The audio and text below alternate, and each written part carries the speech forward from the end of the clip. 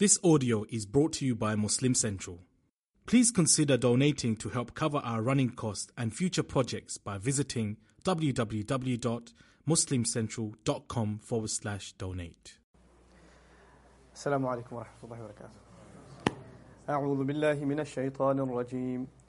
يا بني إسرائيل اذكروا نعمتي التي أنعمت عليكم وأوفوا بعهدي أوف بعهدكم وإياي فارهبون وآمنوا بما أنزلت مصدقا لما معكم ولا تكونوا أول كافر به ولا تشتروا بآياتي ثمنا قليلا وإياي فاتقون رب اشرح لي صدري ويسر لي أمري واحلل عقدة من لساني يفقه قولي فالحمد لله والصلاة والسلام على رسول الله وعلى آله وصحبه أجمعين ثم أما بعد. Once again everyone, assalamu alaikum wa rahmatullahi wa barakatuh. After the introductory comments that I wanted to share with you yesterday, we get into the passage of the Israelites, the longest section of the surah from ayah number 40 all the way through to ayah number 121 is this continuous subject of snippets from the history of the Israelites, Banu Israel. The first thing I wanted to share with you about the phrase Ya Bani Israel, children of Israel directly, Allah addressing them directly, is actually a matter of a point to note. We as Muslims have to understand that Allah has left certain sunnah, certain legacies in the Qur'an. And one of those legacies is to talk to the people of the book directly. And by Allah talking to the Israelites directly in the Qur'an, Ya Bani Israel, He didn't say Qul Ya Bani Israel, or Li Bani Israel an yadhkuru, or Ala Bani Israel. The Israelites have to make mention of the favor, as if Allah is talking about them in the third person. He's talking directly to them. What that does for the Muslim community is so long as we believe in this Qur'an, we also believe in open dialogue and open conversation with the people of the book, both the Jewish and the Christian communities. And that's something that's kind of something passed down to us, something we can't ignore. We tend to become very isolated communities. Unfortunately, in a place like the United States where there's so many different cultures, religions, so many different ethnicities, that are mixing together, unfortunately, one of the most isolated institutions you find is the masjid. It's the typical story of many masajid across the country is that even their neighbors don't know who they are until Friday when we park on their lawn. Like otherwise, they have no idea who we are. And there are even stories of people who weren't Muslim who were next door to the masjid for 15, 20 years, walked past the masjid every day to go to church for Bible study, and they had no idea that was a masjid. That's a tragedy, because we're supposed to be the people. I'm not saying you proselytize or try to convert people, but at the very least we are to engage them in conversation as Allah Azza wa Jal Himself engaged them in conversation. So that's something we learn directly from Ya Bani Israel. The second thing I wanted to note here is the term Israel. The term Israel, like I told you yesterday, language over time, influences change, people's thought process changes. So the idea of the word Israel, right, today it means a political state with which Muslims have grievances, which is attributed, a lot of human rights violations are attributed to them and all of that. But in the Qur'an study sense, when you hear the word Israel, it's not supposed to conjure up images of anger. It's actually a noble word. It's the name of a prophet. And it's a noble name of a great prophet. As a matter of fact, Israel, his other name I keep mentioning to you, Yaqub alayhi salam, is mentioned several times in the Qur'an, predominantly in the context of being a role model father. So his role as a father is highlighted over and over again in the Qur'an, especially in this surah and again in Surat Yusuf. Once again in Surat Yusuf. So this is something that we have to internalize. The vast majority of the prophets mentioned in the Qur'an are Israelite prophets. These people were chosen by Allah, they were blessed by Allah. They were the ummah of Islam. They were actually the ummah of Islam. And we have a lot more in common with them than you might realize. As a matter of fact, up until almost a good point within the seerah, up until the revelation of Ramadan and the change of the Qibla, we were fasting on the same days as they do. We were praying in the same direction as they do. We were mentioning the same, as a matter of fact, we were celebrating Ashura, which was actually their celebration. And Rasulullah ﷺ said, we have more right to celebrate Musa alayhi salam than they do, and we celebrated it. So the commonalities are very, very powerful. Because the source is the same. Allah is the one who revealed Tawrah, Allah is the one who revealed the Qur'an. And Musa alayhi salam, very important to understand, Musa alayhi salam is the closest messenger to Rasulullah sallallahu alayhi wasallam in mission. The parallels between Musa alayhi salam and Rasulullah sallallahu alayhi wasallam are the most parallels. That's why he's the most mentioned messenger. Can you imagine, by comparison, Rasulullah sallallahu alayhi wasallam is mentioned by name only 4 times, and once the 5th time is Ahmad. 4 times as Muhammad and the 5th time is Ahmad. Over 70 times with Musa alayhi salam. Why? Even when things got hard on Rasulullah sallallahu alayhi wasallam, مَا أَنزَلْنَا عَلَيْكَ الْقُرْآنَ لِتَشْقَى, we didn't send the Qur'an, or reveal the Qur'an onto you, send it down to you so you could become miserable. We didn't send it to make your life difficult, and just to cheer you up and to remind you that revelation is a blessing. وَهَلْ أَتَاكَ حَدِيثُ مُوسَى. You remember the story of Musa, the event of Musa, when Musa received revelation? So the Rasul sallallahu alaihi wasallam receiving Qur'an, and how it's supposed to bring him joy. How is Allah bringing him joy? By reminding him of how Musa alayhi salam received Tawrah. Right? So the parallel and the connection in the Qur'an is a very, very powerful connection. And this is something that has to be very clear in the minds of the Muslims, that these are in fact, they're a noble people that Allah Azza wa Jal had given a lot of favor to. Now, as for the matter of them being a cursed people, Allah Azza wa Jal doesn't describe the children of Israel as cursed. He doesn't. He describes those who disbelieved among them as cursed. There's a huge difference between those two things. They're not a lineage or a genealogy or a genetic heritage is not cursed. It's those who committed a certain act from within them that is cursed. This takes me back to the Fatiha. Very important to understand. By the end of the Fatiha, we recite غَيْرِ الْمَغْضُوبِ عَلَيْهِمْ وَلَا الضَّالِّينَ. Right? And al-maghdubi alayhim means not those who earned rage, and ad-dallin nor those that are lost. Right? So those who received rage nor those that are lost. And Rasulullah sallallahu alayhi wasallam, in describing what this means, he said, al-Yahud wal-Nasara, the Jews and the Christians. So the Jews are the ones who received rage, became worthy of Allah's anger and other anger, and the Christians are the people that are lost. This is the commentary of the Qur'an, and then on top of that, the commentary of Rasulullah sallallahu alayhi wasallam. But the question arises, how come Allah just didn't say غَيْرِ الْيَهُودِ وَلَا النَّصَارَى? صِرَاطَ الَّذِينَ أَنْعَمْتَ عَلَيْهِمْ غَيْرِ الْيَهُودِ وَلَا النَّصَارَى. Ameen. He didn't. He said غَيْرِ الْمَغْضُوبِ عَلَيْهِمْ وَلَا الضَّالِّينَ. So why is that important? Because the Prophet ﷺ had to explain it, right? What the Rasul of Allah sallallahu alaihi wasallam is explaining is that when you want to understand people who Allah gets angry with, study the behavior of certain children of Israel as recorded in the Qur'an, and you will learn why Allah got angry with them. The Messenger sallallahu alaihi wasallam is not making a comment about all Jews, nor is he making a comment about all Christians. If you want to understand, there are some among the people of the book who are completely lost. Study what Allah criticizes of a group of them from the book, and you'll understand why they got lost. So this is actually pointing to us the examples, the case studies of the Qur'an. We're supposed to learn lessons from history, not point fingers as a result of history. So that's the second point I wanted to bring to your attention. Now here, اذكروا نعمتي, make mention of my favor. The favor of the Israelites that Allah gave to the Israelites is something that's been carrying on for a very, very, very long time.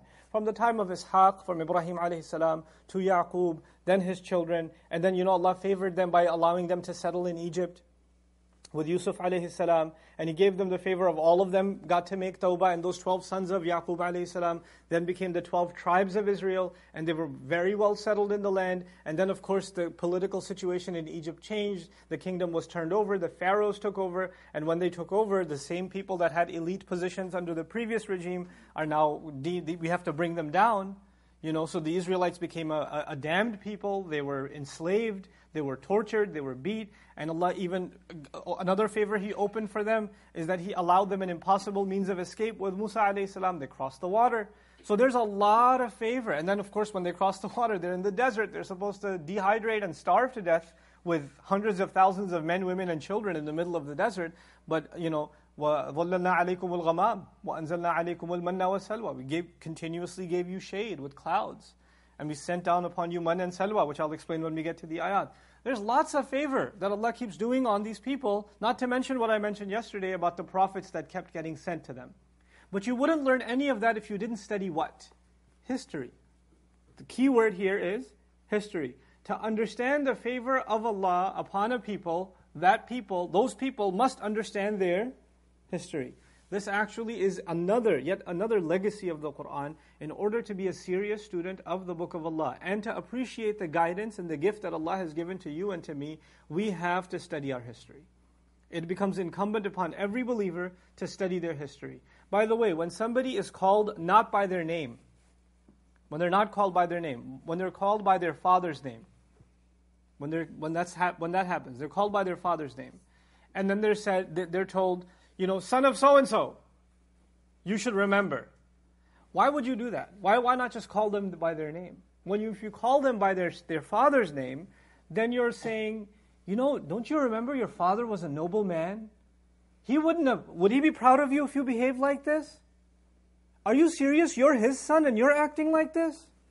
So when you call someone by their father's name, then you're actually invoking the honor of the father and how disappointing you are to that father before you are to anybody else. So when the Israelites are called upon and told, the children of Jacob, the children of Israel, make mention of the favor. It's as though Allah is saying, I had one of the most thankful, grateful servants of mine, Israel, Yaqub, who was so grateful to me. You're his children. You're supposed to keep up with your father's legacy. You're supposed to be grateful.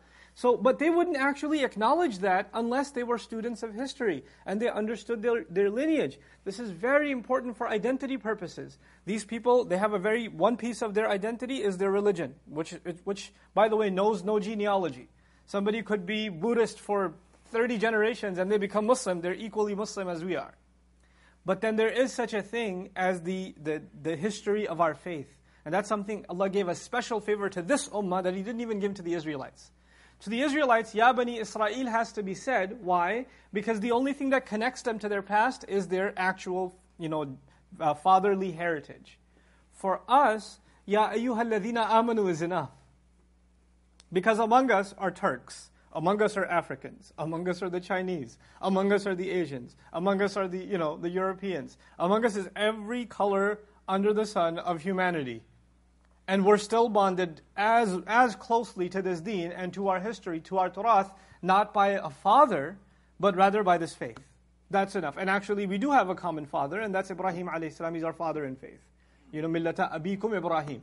That's good enough for us, right? So that's an added favor Allah gave. That's why you'll find Ya Bani Israel 3 times in this surah. And then when the switch happens, it's not Ya Bani Ismail. Because bil muqabil, you were supposed to say children of Israel, as opposed to that, children of Ismail. No, He doesn't say that. He said, Ya ayyuhalladhina amanu. Because He made it far wider open. He opened it up, far more. So anyway, the point I wanted to make briefly is the importance of our own study of history. It's absolutely critical that our understanding of who we are and how deeply rooted we are and how profound it is, the Islam that we carry, you cannot appreciate until you study history. I can't help myself but at least make one comment about history. Even understanding contemporary history. I'm not just talking about the history of the prophets, or Rasulullah sallallahu alaihi wasallam, or the Sahaba radiallahu anhu ajma'in, or the 3rd century, or the 4th century, or the 5th century. All of that is critical. And I think at least we should have some education in history. But it's as important to understand at least the last 100 years, at least the last 200 years, at least the last 300 years. How did we get to where we are? A lot happened between Umar radiallahu anhu and 2016. So you can't just know that and then say, hey, here we are. We are the way we are, and our thinking is the way it is, and we're suffering from some of the things that we're suffering from for a reason. Something has been afflicting us. A disease has been afflicting this ummah over time, weakening the body. Just like a body gets weakened by a disease, this ummah has been suffering from a disease for some time, and that disease has grown and grown and grown, and we've become weaker and weaker and weaker as a people. If you don't look back to where the sickness started, how it began, what its symptoms are, we're not going to be able to fix the problem. Part of our identity, very important, is to understand, even recent history. Just think about this. Algerian Muslims, Pakistani Muslims, Indian Muslims, Malay Muslims, or especially the Muslims in the North Africa or the Muslims in Southeast Asia, who were colonized people. We were colonized by European forces, right? So either the French colonized many parts of the Muslim world, or the British colonized many parts of the Muslim world, right? And they changed our education systems. They removed languages from our curricula. Like Indian scholars, for example, used to write as fluently in Arabic as they did in Farsi, as they did in Urdu. Like they were trilingual, and their language among them was Arabic. Arabic was almost systematically erased from Southeast Asia. It was removed from our curricula. The Islamic calendar was dissolved. The culture was so transformed that people who speak the languages of the Muslims, starting with Arabic, and all the daughters of Arabic, all the languages that are inspired by Arabic or heavily influenced by Arabic. Look at how Turkish is influenced by Arabic. Look at how Urdu and Farsi are even. Farsi is an ancient language, still so influenced by Arabic because of Islam. And all of those languages of the Muslims, and in which there is wealth upon wealth upon wealth of scholarly tradition of Islam, those languages became backwards languages. But if you want to get ahead in life, and you want to get a real job, or you want to get a real degree, then you better know English and French and German, and on top of that is, of course, English. And they did such a number on us that today, when you travel to the Muslim world, the place where our pride in Islam comes from is the Ummah, the land of the Muslims. When you go there, and you go even to an Arab country, and you speak in Arabic, but you speak in English. Oh. There's a difference in mentality. You go, you're dressed. Though if you're dressed like the locals dress, you're dressed in a thobe, shalwar kameez, you're wearing a lungi or something. You're wearing a suit. Oh. Somehow we're mentally colonized. They left. The British are gone, man. They're gone. But they left a number on us, right? And our psyche, our mentality has shifted. Something has happened. And that affects the way Islam is carried to the next generation too. Studying that history and understanding it, and the more you study it, wallahi, the stronger sense of an identity you have. Who are you as a people? Who are we as a people? It affects not just us as nations and as a body politic, it affects you as a person inside of your family. It affects you down to your family. Just think about this. Now we have Muslim families that are Muslim, alhamdulillah. They're even fasting in Ramadan and stuff. But one of their young men in the family decides he's going to grow a beard this Ramadan. Oh my God, the eruption that's happening inside that family. This kid has gone crazy. He's becoming extremist. They're going to arrest you. They're going to throw you in jail. What are you doing? This is not what we do in our family. You don't have to become so extreme to be Muslim. What would your father think? What is your uncle going to say? How are we ever going to get you married looking like a goat like that? You're going to hear it. But if you just go like 2 generations ago, 3 generations ago, and pull out a picture of grandpa, what are you going to see? You're going to see a beard.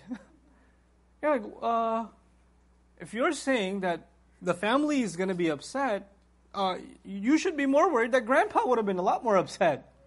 You've forgotten our own history.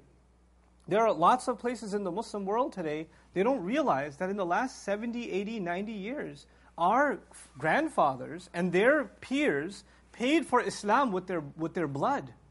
Like we wouldn't have had the masajid and you can just hear the adhan. You wouldn't have had that if they weren't making qiyamul layl all night, begging Allah, Ya Allah, free us from the oppression so we can worship only you. And they were like night after night after night, they were fasting and they were sacrificing their rizq. They were making all kinds of hijrah to be able to just say Allah's name. And one day our children will say La ilaha illallah. And that same deen is now such a burden. The irony of it, those same children of that ancestry, then their parents bring them to America for a better life, and they say you should learn something about your religion, and they put them in a Sunday school, and this kid is like, I have to go to Sunday school to learn Islam? God. Just compare this kid and his attitude towards Islam to what his great-grandfathers paid for, and how they paid for it. How the disconnect is amazing. That's what happens when you don't know what? Your history. You don't even know who you are. You don't even know what you have. That's what Allah does to the Israelites. If you're so proud of your ancestry, then know something about it. اذكروا نعمتي. Make mention of my favor. التي أنعمت عليكم. That I showered upon you. By the way, this word is not an accident. This word is actually directly related to what you just read in the Fatiha. صراط الذين أنعمت عليهم. اذكروا نعمتي التي أنعمت عليكم. There's a direct connection that's being made here. Show us the path of those that you showered favor upon. They were people who Allah showered favor upon. And Allah says, look, I chose you. Make mention of that great favor that allowed you to walk on that straight path. Some have raised the question like Imam Razi, that when the Jews were favored, when the Jewish people were given so much favor in the past, it seems as though it only increased them in misguidance. It didn't make them better, it kept on making them worse. So can you really call that a blessing? Because if it was a blessing, it would have made them better people, but as a matter of fact, it made them, they started deteriorating more and more and more. And he even cites the ayah, وَلَا يَحْسَبَنَّ الَّذِينَ كَفَرُوا أَنَّمَا نُمْلِي لَهُمْ خَيْرٌ لِأَنفُسِهِمْ إِنَّمَا نُمْلِي لَهُمْ لِيَزْدَادُوا إِثْمًا. Those who disbelieve shouldn't dare assume that we extend means for them, we give them further extension, more leeway, because it's better for them. Actually, we only give them more leeway so they can earn more sins, and they have painful punishment waiting for them. So the idea is it's not really a favor.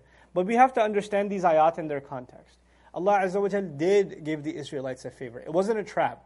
It wasn't, I'm going to give you more prophets so I can curse you more. I'm going to give you more miracles so I can curse you more. That wasn't it. He gave them more and more and more so they can keep coming back to Allah. And they disregarded it. So it wasn't an entrapment from Allah.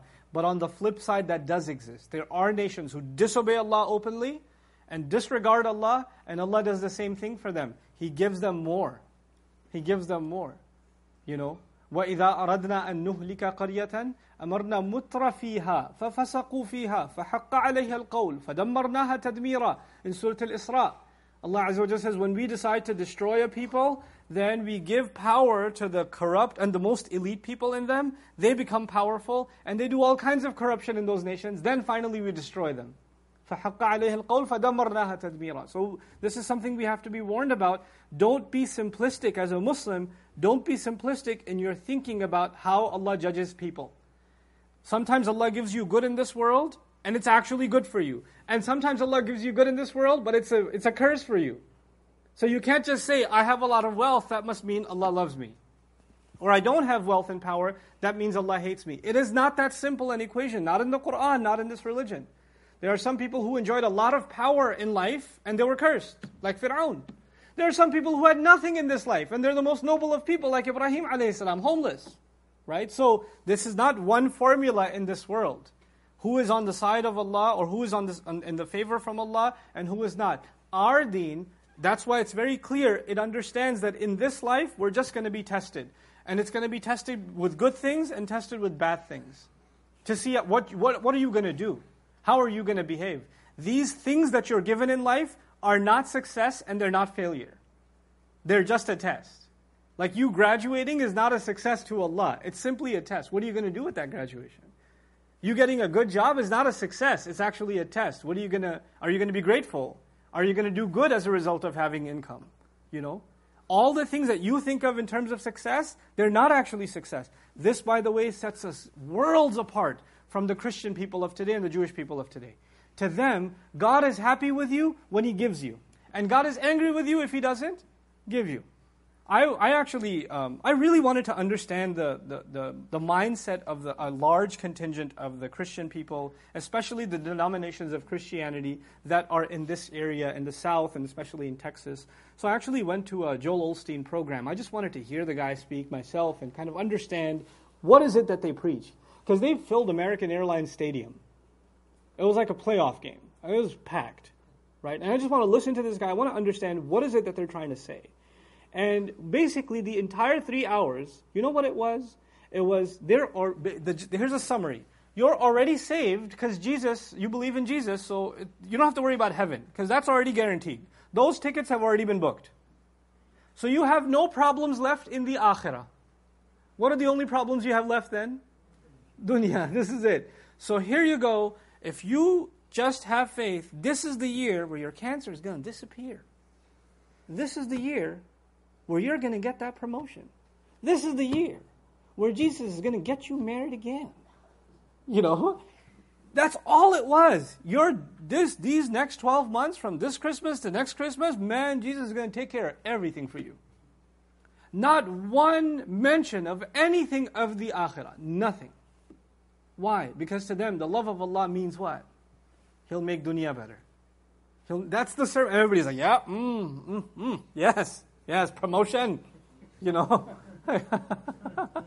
you know what's sick? Is that Muslims have fallen into that trap. When they have a hard time, why is Allah angry at me? When they have an easier time, Alhamdulillah, finally Allah is happy with me. That's not an indication that Allah is happy with you. That is not our mindset at all. So, عَبِيدُ النِّعَمْ كَثِيرُونَ وَعَبِيدُ الْمُنْعِمْ قَلِيلُونَ. What a beautiful statement in response to this ayah. Mention my favor that I did upon you. Imam Razi says, people that are enslaved to the favors themselves are many. But people who enslave themselves to the giver of those favors are very few. People are obsessed with the favors themselves. They're not obsessed with the one who gives them. And Allah calls us back to Him. And that's why by contrast, what are they told? اُذْكُرُوا نِعْمَتِي. Mention my favor. Think at least about the favor.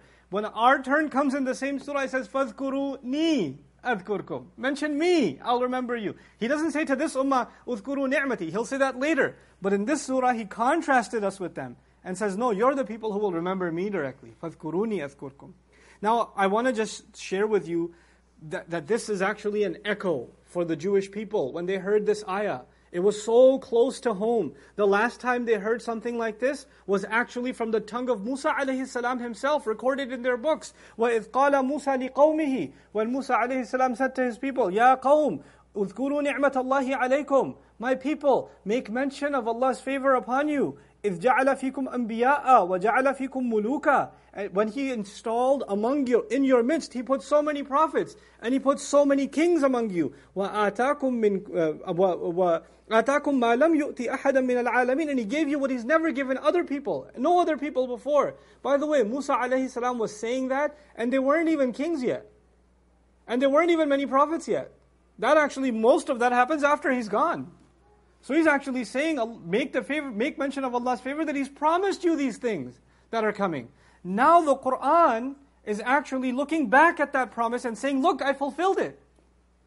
Musa was promising you, you're going to have lots of prophets, and you're going to have kings. Kings like who? Like Dawud alayhi salam, like Sulaiman alayhi salam. Their khilafah spread all over the world. Their rule spread all over the world. The Israelite empire was massive, absolutely massive. And He gave you what He hasn't given anybody else. In the meaning, He guaranteed you what He hasn't guaranteed anybody else. But by the time the final revelation of Qur'an came, it is like Allah is looking back at that entire Jewish history and saying, remember that promise of Musa to you? Didn't I fulfill it to you? اذْكُرُوا نِعْمَتِيَ الَّتِي أَنْعَمْتُ عَلَيْكُمْ. And so I did my promise. وَلَوْلَا هَذِهِ النِّعَمْ عَلَىٰ أَبَائِهِمْ لَمَا بَقُوا. Here even Imam Razi asked the question, but this is a favor to their ancestors, not to them. Why are the Jews of Medina listening to this? And Imam Razi says, had it not been these favors on their ancestors, they would have died in the desert. There would be no offspring. There would be no future lineage. So, فَصَارَتِ النِّعَمْ عَلَى الْآبَاءِ كَأَنَّهَا نِعَمٌ عَلَى الْأَبْنَاءِ. That's why the favors done to your ancestors are actually favors done to you. Because without that, you wouldn't be around. Then he says, لِأَوْلَادٍ مَتَى سَمِعُوا أَنَّ اللَّهَ خَصَّ أَبَاءَهُم بِهَذِهِ النِّعَمْ رَغِبَ الْوَلَدُ فِي هَذِهِ الطَّرِيقَةِ لِأَنَّ الْوَلَدْ مَجْبُولٌ عَلَى التَّشْبِيهِ بِالْأَبْ فِي أَفْعَالِ الْخَيْرِ فَيَصِيرُ هَذَا التَّذْكِيرُ دَاعِيًا إِلَى الْإِشْتِغَالِ بِالْخَيْرَاتِ وَالْإِعْرَاضِ عَنِ الشُّرُورِ. Beautiful words. He says when a father is called upon, like I was telling you in the beginning, and in the name of the Father, you're told, make mention of the favors that have been done to you. It is as though we're programmed, something in us says we want to be like our Father. We want to be like our parents, like our ancestors. So that sense of identity is being invoked in them, that they should be competing in doing good things. وَأَوْفُوا بِعَهْدِي. And fulfill and completely fulfill. Do your part in the promise that I have made. Ahdi is interesting because the word ahad, promise, has two meanings. The word ahad, for the Arabs of that time, it meant promise. But ahad was actually one of the names of the Tawrah also.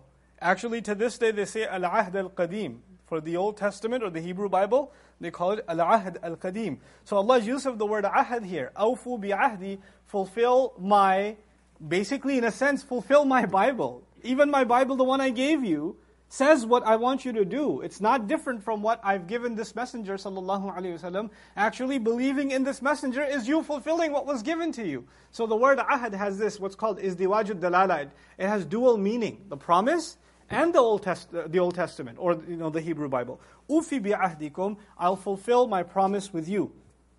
What is this promise? There's some indications in the Qur'an, Allah refers to this promise that He made with them. I told you about this before, but I want to make some references so it's clear in your mind. What is Allah referring to? وَلَقَدْ أَخَذَ اللَّهُ مِيثَاقَ بَنِي إِسْرَائِيلَ وَبَعَثْنَا مِنْهُمْ 12 نَقِيبًا. Allah took a contract. You can say a contract. Covenant is hard for you guys to understand. So we'll call it a contract. Allah took a contract from the children of Israel, and we broke them up, and we appointed among them 12 tribe leaders, naqiba, 12 tribal leaders or family leaders. Why are there 12? Because there were 12 sons of Israel, right? So there's 12 tribes now. 12 families become 12 tribes. وَقَالَ اللَّهِ, and Allah said, إِنِّي مَعَكُمْ, I am no doubt with you. لَإِنْ أَقَمْتُمُ الصَّلَاةَ وَآتَيْتُمُ الزَّكَاةَ. If you were to establish the prayer and give the zakat, وَآمَنْتُمْ بِرُسُلِي, and if you were to believe in all of my messengers, وَعَزَّرْتُمُوهُمْ, and if you were to honor them as much as you can possibly honor them, وَأَقْرَضْتُمُ اللَّهَ قَرْضًا حَسَنًا, and if you were to give Allah a good loan, which means you're going to make sacrifices for the sake of Allah and sacrifice your well-being in this world for a better life in the next world, if you're willing to compromise what you get here for what you will get in the akhirah, لَأُكَفِّرَنَّ عَنْكُمْ سَيِّئَاتِكُمْ, in that case, I will absolutely bury far away from you all of the evil deeds that you've done. وَلَأُدْخِلَنَّكُمْ جَنَّاتٍ تَجْرِي مِنْ تَحْتِهَا الْأَنْهَارِ, and I will absolutely enter you into gardens at the bottoms of which rivers are going to flow. فَمَنْ كَفَرَ بَعْدَ ذَلِكَ مِنْكُمْ, then whoever would deny after all of that from among you, فَقَدْ ضَلَّ سَوَاءَ السَّبِيلِ, then he's gone far away from the middle of the path. He's gone way far off. Look at this promise that Allah Azza wa Jal made to them. I'll forgive your sins and I'll enter you into Jannah.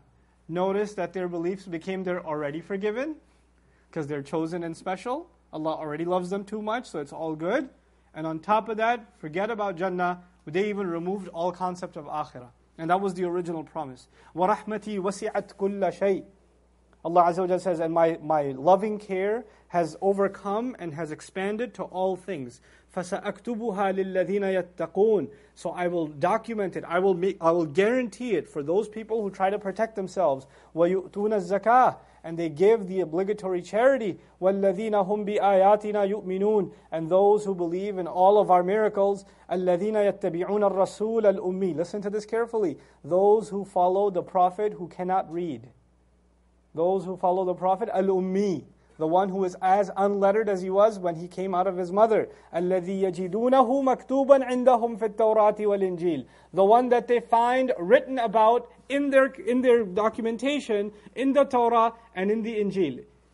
In the Hebrew Bible, in the Old Testament, and in the Gospel. They find it there. He is documented therein. And so our scholars actually became very curious. Where is this documentation? And this became a discussion among the Muslims. Where is he talked about? And some of them made reference to it in their books. Imam Razi talked about at least one passage, even though he's quoted several. But in the book of Isaiah, he actually pulled out the Hebrew Bible, or the Arabic Bible, and quoted the whole passage in his tafsir. I won't read the Arabic passage to you. I'll share some things of the English translation of it, inshallah ta'ala, with you when the time comes. But then, وَإِيَّايَ فَارْهَبُونَ. He says to the Israelites, fulfill my promise, I'll fulfill my end of the deal with you, and you should be, now the word is farhabun, you should be terrified only and only of me. Now the word rahab in Arabic, I'll give you some meanings of it. Ar-rahab is al-khawf al-mustamir, that's the first meaning, continuous fear. Khawf in Arabic means fear. But khawf can come and khawf can go. But rahab is actually something that will keep you up at night, and it'll constantly scare you. Okay? So, like, for example, politicians that want to suppress people, they don't want to instill khawf. What do they want to do? Rahab. They do istirhab. Istirhab meaning people are constantly worried, security state, security alert, code red, all the time. They're nervous all the time, right? This is istirhab. But rahab has another meaning, very interesting, is ar-rahib al-muta'abbidu fi sawma'a, is actually someone out of fear of God, and out of worry that they're not doing enough for God, people who cut themselves off and just do worship all the time.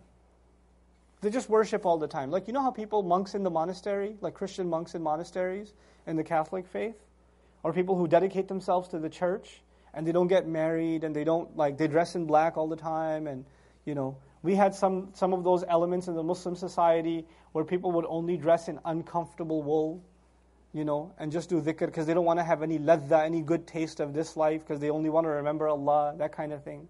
This is rahbaniyah, it's called rahbaniyah. Okay? Out of fear of losing sight of God, and out of fear of making God angry, you're so engrossed in worship. And this is something the Prophet ﷺ spoke out against. This kind of extreme is something he spoke out against. Even the Qur'an says, وَرَهْبَانِيَّةً ابْتَدَعُوهَا مَا كَتَبْنَاهَا عَلَيْهِمْ إِلَّا ابْتِغَاءَ رِضْوَانِ اللَّهِ فَمَا رَعَوْهَا حَقَّ رِعَايَتِهَا. That this monasticism, this kind of excessive spirituality, where you deny your needs in this world, this is something they made up. They made it up. We never made them do it. مَا كَتَبْنَاهَا عَلَيْهِمْ. We never documented it or mandated it over them. إِلَّا ابْتِغَاءَ رِضْوَانِ اللَّهِ. But they only did so out of pursuit of making Allah happy. فَمَا رَعَوْهَا حَقَّ رِعَايَتِهَا. They weren't able to live up to it like the standards they themselves set. You guys know the kinds of scandals that come out of the Catholic Church. Human nature is human nature. Human beings, Allah created him and her with certain desires, certain wants. That's part of our nature. He put us in this earth and He put certain needs in us. To pretend that those needs don't exist and we're just going to turn into angels is impossible. And that's why the Rasul of Allah SAW spoke out against this kind of thing also. When he saw companions praying all night, every night, or when he saw them fasting every single day, he said, wait, I fast and I eat also. I pray and I sleep also. Like he preached a balance. You know what happens when you go overboard? If you, for example, only drive your car at full speed, you only accept and every time you press the brake, you press it all the way, every time, what's going to happen to your car? It's going to go bust. No machinery, nothing in nature can operate only on extremes. It burns out. What happens to people? When they go overboard, they burn out. There are people that were so obsessive in their religion, they got to a point where they just don't even want to do anything with Islam anymore. And these were the most extreme in their religion. I've met people like that have become atheists. They don't even believe anymore. The question though is, why is Allah telling the Israelites, I shared all of this with you for this ayah. Why is Allah telling the Israelites, you need to have rahab of me and only me. وَإِيَّايَ فَارْهَبُونَ. Have a continuous, excessive fear of me, and also means have an overwhelming amount of spirituality and otherworldliness, lose interest in the world, and come towards me like you've never come before. Actually, rahab includes excessiveness. الرهبانية من الرهبة ثم صارت اسما لما فضل عن المقدار وأفرط فيه. It's only used for someone who goes overboard in something. Allah is telling them, now you need to go overboard in spirituality. That's what He's telling them. You know how you say to every action there's an equal but opposite reaction? For centuries, they let go of the belief in the akhirah. And when they let go of the belief in the akhirah, they let go of their fear of Allah. For centuries upon centuries upon centuries, the concept of having any fear of Allah was removed from their minds. And so, the only way for them to normalize now is to actually tell them, you need to go out of your way and detox and have an excessive fear of Allah. Because you guys have just completely lost all notion of the fear of Allah entirely. So they're being brought back to balance by an extreme detox program. This is actually kind of like a scared straight program in the Qur'an, specifically meant for the Israelite people. وَإِيَّايَ فَارْهَبُونَ. You don't find this kind of language generally in the Qur'an. You find taqwa, you find khawf. You don't find rahab like that. You don't find rahab like that. You will find it in particular cases only, in pretty much every one of those cases, one way or the other, it's pointing at the Israelites. So Allah Azza wa Jalla says, وَإِيَّايَ فَارْهَبُونَ. On this note, another important cautionary item that helps you understand who we are as Muslims. Allah in this Qur'an, in His guidance, He basically, I want you to think of it this way, He appealed to the senses of the human being, the fitrah of the human being. And the human being is basically made up of two very powerful faculties. We have a heart and we have a mind. Our heart is a place of our emotions. Our love is in our hearts, our hate is in our hearts, our anger is in our hearts, our jealousy is in our hearts, our greed, our desires, our appreciation of beauty, our gratitude. All of these emotions lie where? In the heart. But then Allah also gave us a very powerful mind. And our mind is where understanding rests. Ilm, knowledge rests there, a pondering, reflection, deeper and deeper learning. These are matters of the heart, remembering things. These are matters of the mind. So we're two things. We're mind and we are heart. Now what happened with the Jewish people was, the things that would make their hearts soft, the reminders of Allah, the reminder of the Akhirah. After all, you'll even hear now in Taraweeh, when the Imam, the reciter, goes through ayat of the Akhirah, or standing in front of Allah, or meeting with Allah, or being rewarded by Allah, or being questioned by Allah, it moves us to tears. It softens the heart. Imagine if none of the Akhirah, or none of the rewards, or none of the conversation about meeting with Allah is there. Then the heart will start becoming hard. And the only thing left in the religion will be legal issues, fiqh discussions, fatawa. That's all you're going to discuss. And by the way, those of you that are students of the subject of fiqh, which is a great subject, it's not a spiritual subject. If you're discussing the disagreements among the jurists about whether or not you can have socks when you make wudu, or how high your pants need to be, or what's the length of the beard, or what is the evidence for nail polish or not nail polish, or whatever else, and you have a 5-hour discussion on these issues, it's not going to be like, oh my God, I'm so much closer to Allah. It's not going to happen. Legal discourse is all up here. It's all academic. Let me look at this evidence. Let me refute this evidence. Let me go by this fatwa. Let me go by that fatwa. It's actually an academic, intellectual exercise, yes? The Jewish people became obsessed with this exercise.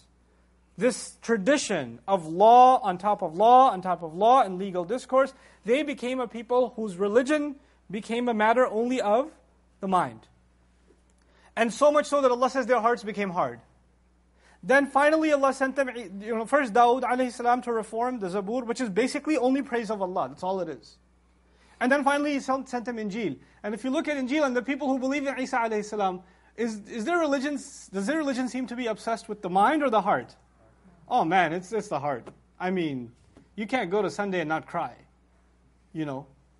It's just getting to your heart. That's what it is. And some of the practices of the Christian people are beautiful practices, man.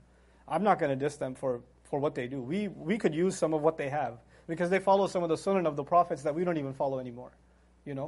Like you'll go to a church and the preacher won't just give you a 3-hour sermon. He'll just say, hey, so who of you has a problem? Tell us about it. And somebody hey, my name's Frank. I just lost my job. It's been pretty hard.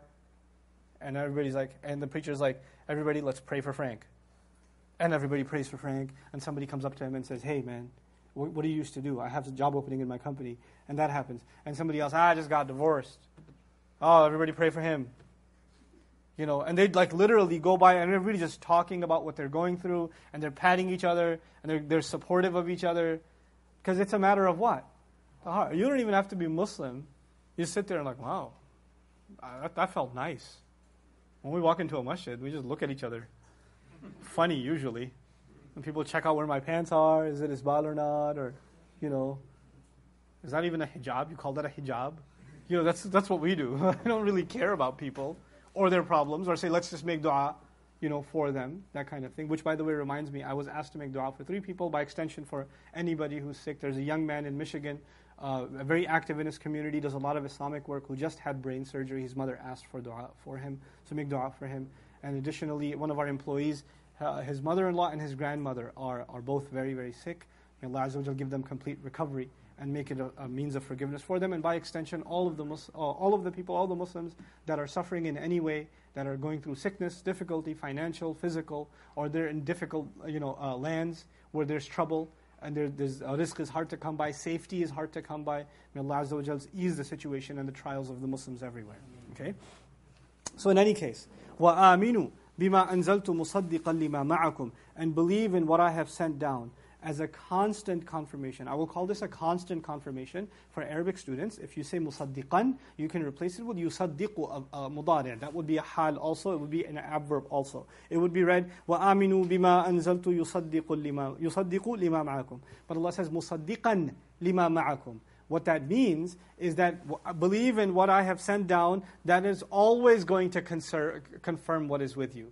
In other words, people of the book, Jews and Christians, genuine Jews and Christians, until the Day of Judgment, when they come to listen to the Qur'an with an open heart, it will confirm what they had in their hearts all along. It's not just a matter of the time of Medina.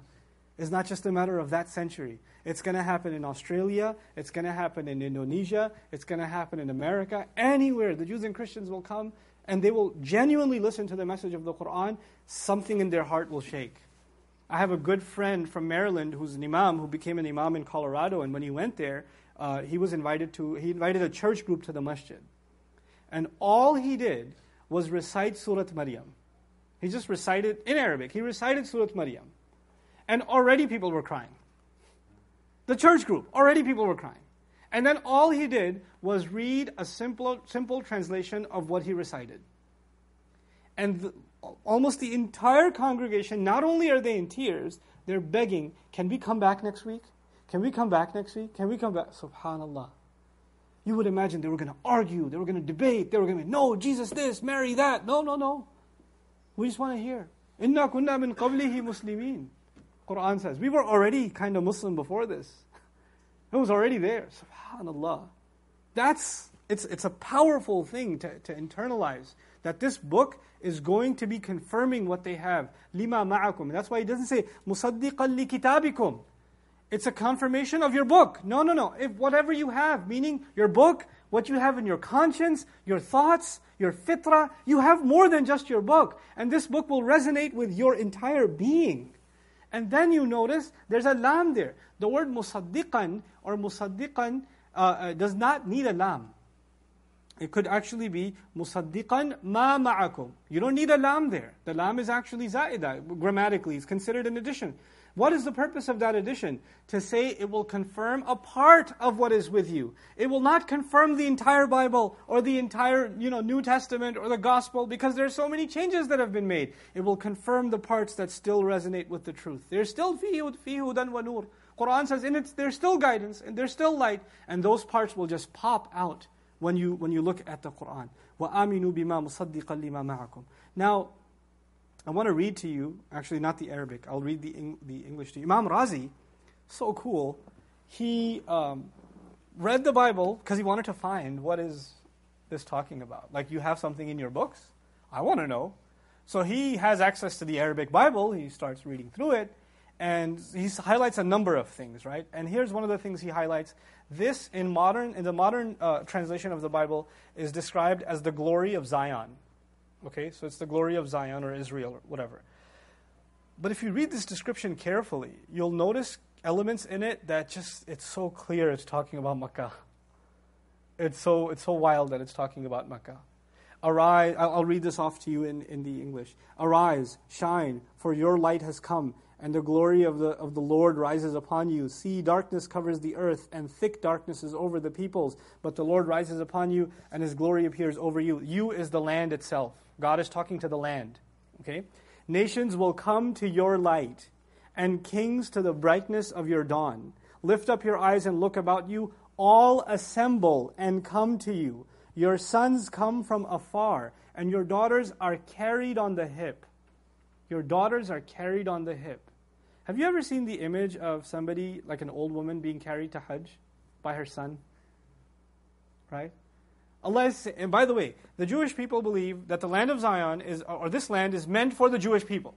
It's not meant for the Africans. It's not meant for the Chinese. It's not meant. What is their own book saying? I'll read that part again. Nations will come to your light, and kings to the brightness of your dawn. Lift up your eyes and look about you. All assemble and come to you. Your sons will come from afar, and your daughters are carried on the hip. Then you will look and be radiant. Your heart will throb and swell with joy. The wealth on the seas will be brought to you. The riches of the nations will come. Herds of camels will cover your land. I could keep going. I mean, I think you get the point. Allah Azza wa Jal describing what's left of their book, a land that will be filled with people that want to worship and glorify and declare God and praise Him. And what I found interesting in the Arabic Bible, I'll just read one part of it. At the end, he says, وَيُرْفَعُ إِلَى مَذْبَحِ مَا يُرْضِينِي وَأُحَدِّثُ حِينَئِذٍ لِبَيْتِ مَحْمَدَةِ حَمْدًا.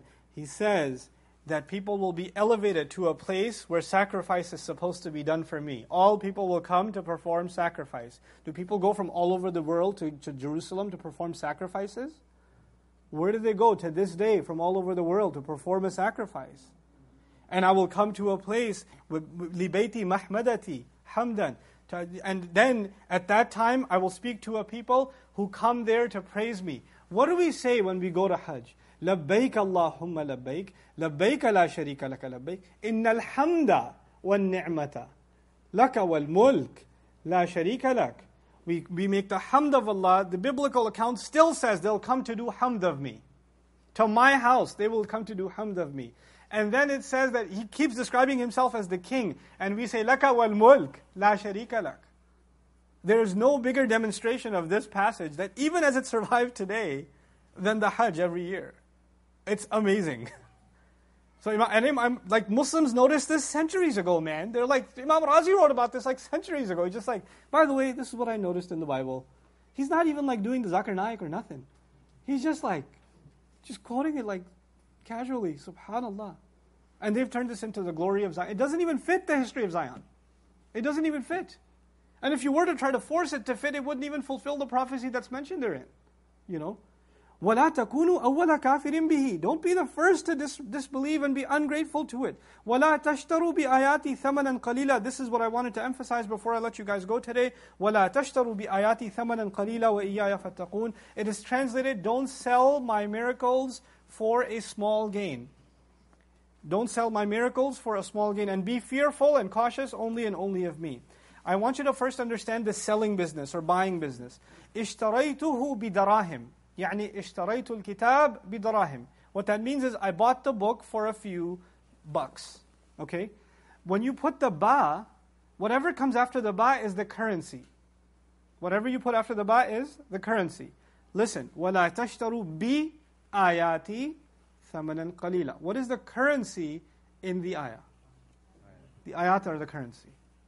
Ayat are actually wealth that is used to gain worldly things.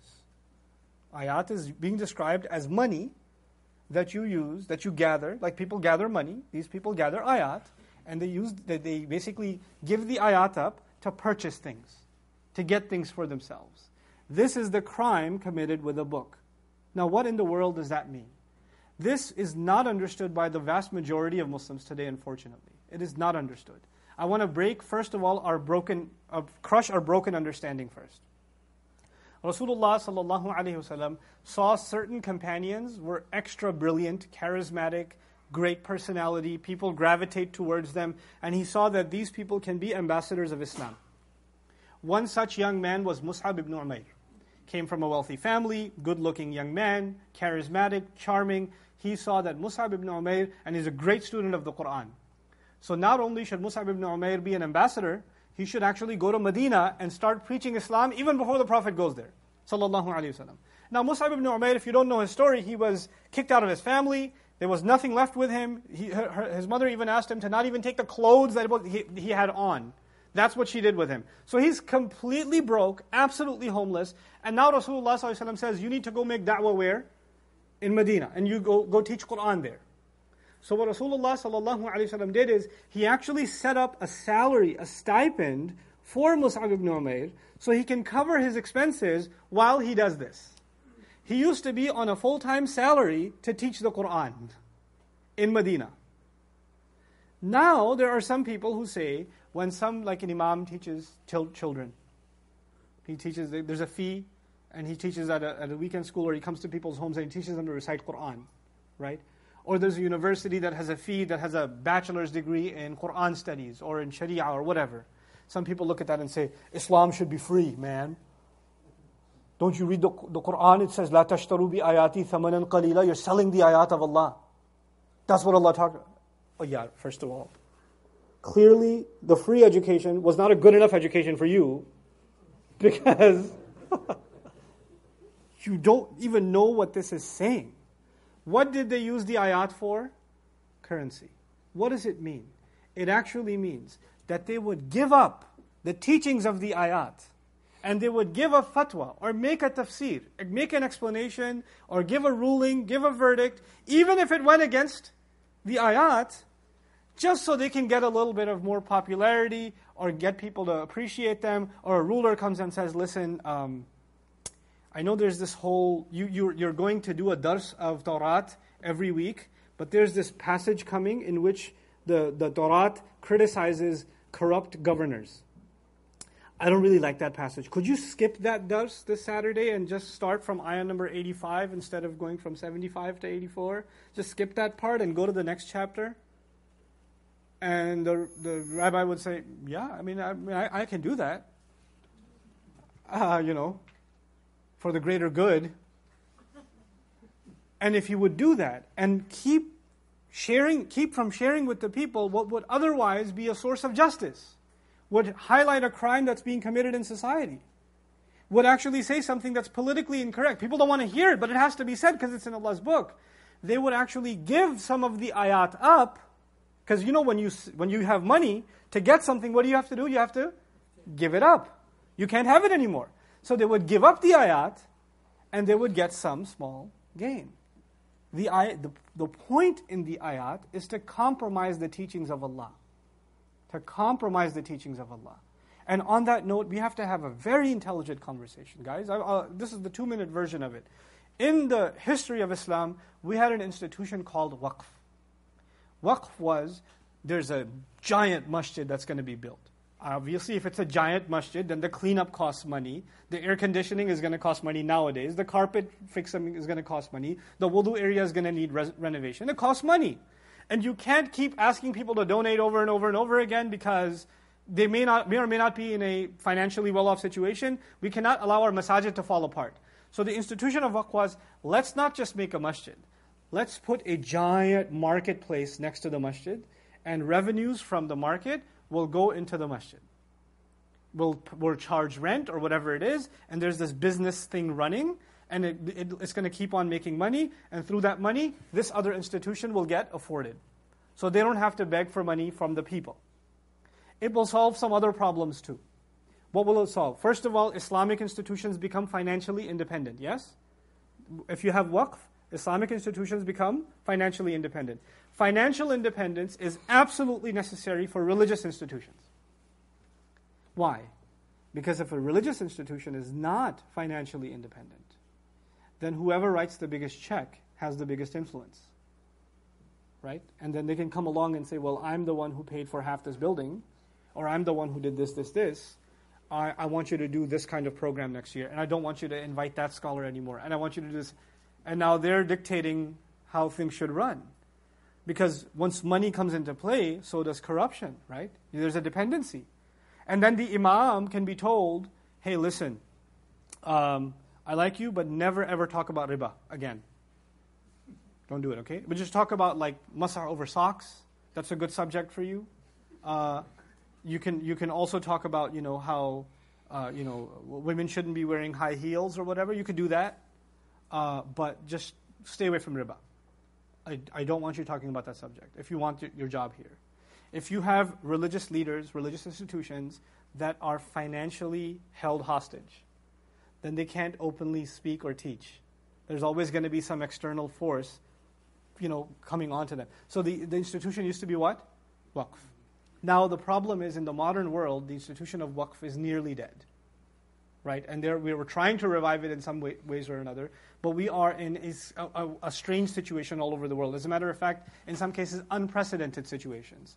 The people for example, people who come from Saudi or Qatar, or Dubai or whatever, they never imagined that we're going to raise money to make a masjid.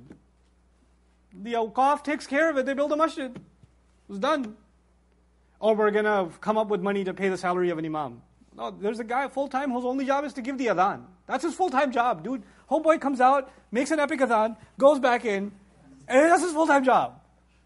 And they're set, We don't have those luxuries in America or Australia or England or the minority Muslim community in like Sri Lanka or wherever. When we're going to build, we have to build how? Ourselves. And we have to come up with financial vehicles to figure out how we're going to make this thing work. How are we going to make our masajid work? We're still figuring it out. We're not doing a great job, unfortunately, yet, right? Because, every other month we have fundraisers for we don't have water in the wudu area anymore, so please help us out. There's still people that can't make salah right now, so until you give us a check, we can turn the water back on. We have those kinds of situations. That just means we haven't figured out a good, clean financial model. But to pretend that the work of this deen at an institutional level does not require financial support is silly. It always did. It always required financial support. And it's something that will always require financial support. And the biggest cost will actually always be human resources. People. Because if you want the work of deen to go forward, buildings don't do the work of deen. Buildings don't. Computers don't do the work of deen. People do the work. And people have to give up other work to do this work. They have to give up other things. And so supporting institutions in a way, my personal philosophy, this is not the time for it, but my personal philosophy is institutions need to be created that first of all are transparent. Second of all, they may need help in getting off the ground, but once they're off the ground, they have a very good business plan so they can keep running like the Awqaf used to run. Awqaf didn't start for free. Somebody had to pitch in to get it started, but once it got started, it was running on its own and it wasn't dependent anymore. So plans need to be in place so our institutions can run independently. And my sincere dua is that all the Muslim institutions figure this thing out, and that we're able to become independent, integrity-carrying vehicles. Anyway, وَلَا تَشْتَرُوا بِآيَاتِ ثَمَنًا قَلِيلًا. I got one more thing for you to listen to. Very beautiful. Pay attention to this. The Qur'an says ثَمَنًا قَلِيلًا, ثَمَنًا قَلِيلًا, ثَمَنًا, multiple times. Small price, little price. One time in Surah Yusuf, Allah says, ثَمَنٍ بَخْسٍ, cheap price, undervalued price. How come Allah doesn't say bakhs? Bakhs means undervalued, meaning something was worth 100 and you only paid 80. That's thaman, bakhs. Qaleel means less than it was worth. Bakhs means the opposite is that you could have paid 100. When it comes to selling the ayat of Allah, giving up the guidance of Allah, no matter what you get in return, it's always going to be qaleel. It can't be, because if you say bakhs, it means it's an unfair price, which brings to mind the idea that there is such a thing as a fair price too. There is no fair price to give up the ayat of Allah. Anything you gain when you give up the guidance of Allah is going to be thamanan qalila. So the wording here suggests that the guidance of Allah is absolutely priceless. There is no gain from any ruler, from any billionaire, from anyone that can ever come your way that will be worth giving up the guidance of Allah and not being true to the text. May Allah Azza wa Jal make us people of taqwa, of only and only Allah, and in doing so, that may He not make us of those who shortchange the word of Allah in any way, shape or form. Barakallahu li wa lakum fil Qur'an al-Hakim wa nafa'ani wa iyyakum bil ayat wa dhikr al-Hakim.